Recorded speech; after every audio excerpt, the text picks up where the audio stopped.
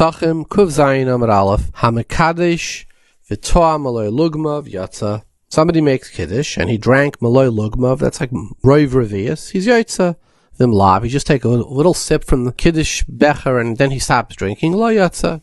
Mishnah Berurah discusses the following case. He says, let's say Mekadesh didn't drink the entire amount. I don't know why. Maybe he's on Atkins, doesn't want the sugar from the grape juice. Or maybe the alcohol will get to his head. So what does he do? He takes a little sip and pours it around the table to the other people around the table. And combined, it's Roiv Revius. Mishnah Berurah says he yaitza. So the Afikayam, or Michal Rabinovich, he was a big Litvish Gaon who lived pre-war. He was killed in World War II at an elderly age by the Nazis, rounded up in the ghetto and killed. So may this be a memory of the Sefer Afikayam was accepted in all the Litvish yeshivas as one of the Gol Lamdish Sfarim. So he says, Re'isi davar pella b'Mishnah Berurah Siman Reish Ayin Aleph. What does he say? He brings this halacha, and he disagrees. He says, you can't combine many people.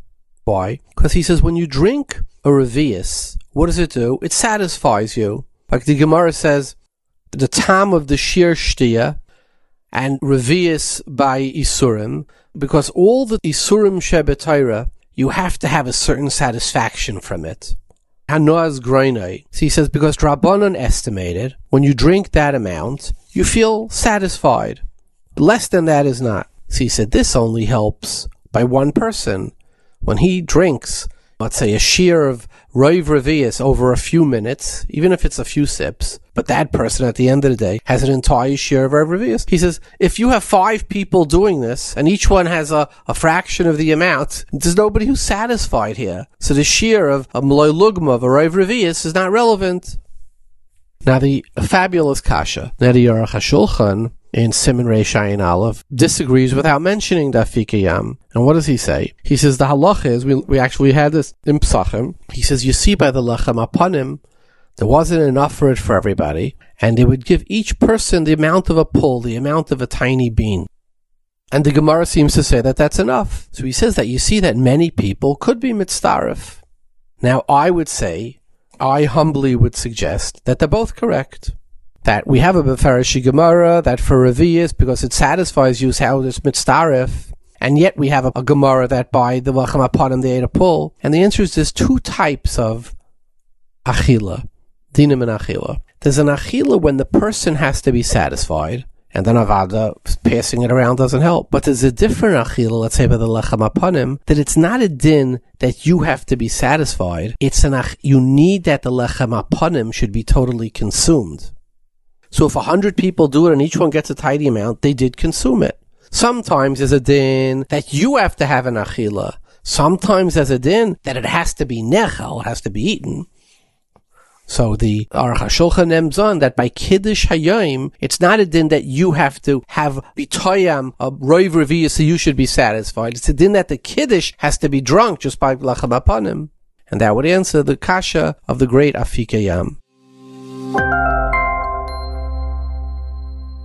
The Torah tells us that the kiyur was made from the maros hatzayvos, the makeup mirrors donated by women who flocked to make this contribution. 2 diametrically opposed opinions. Even Ezra says, these were holy women, they had no vanity, they didn't care what they looked like, so they gave their makeup mirrors to be destroyed, rather melted and turned into the kiyur. Vanity is a bad thing. And Rashi takes the exact opposite opinion. He says these were the holy makeup mirrors. He says when the men came from the fields and they were exhausted, the women would try to look beautiful so that to entice the men into intimacy and to create a holy home. So he says there was nothing holier than the makeup mirrors that the women used to look beautiful to create this holy home. And I would share with you 2 amazing things. We know that one of the few times that you moicher ksusai for a mitzvah is by Hanukkah candles. And yet, if you have Hanukkah candles and Neiras Shabbos, what comes first? Neiras Shabbos. Why Neiras Shabbos? Neiras Shabbos is about Shalom Bayis. Nothing trumps Shalom Bayis. Even selling Yiksos of Hanukkah. And why is that, I put to you? Because Shalom Bayis is the foundation of the Jewish home. The Torah knew that all the character that allows us to brave the world is built in the security and safety of a family setting. So the greatest thing, Shalom Bayis. Another place where you see this, on Yom Kippur, by Mincha, what do they read? The Parsha of Arayos.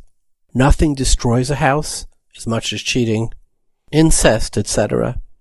So Rashi learns, what did they make the cure from? The holiest thing? The mirrors that women use to make themselves beautiful. That's the foundation of the Jewish home.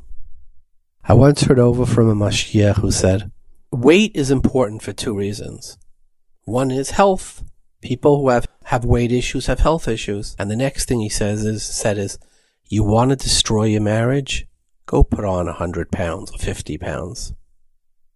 All the requisite things that we do to create the Shalom Bayis, they set in stone the foundations of a Jewish home, which sets the character of the Jewish children and allows them and fortifies them to face the world.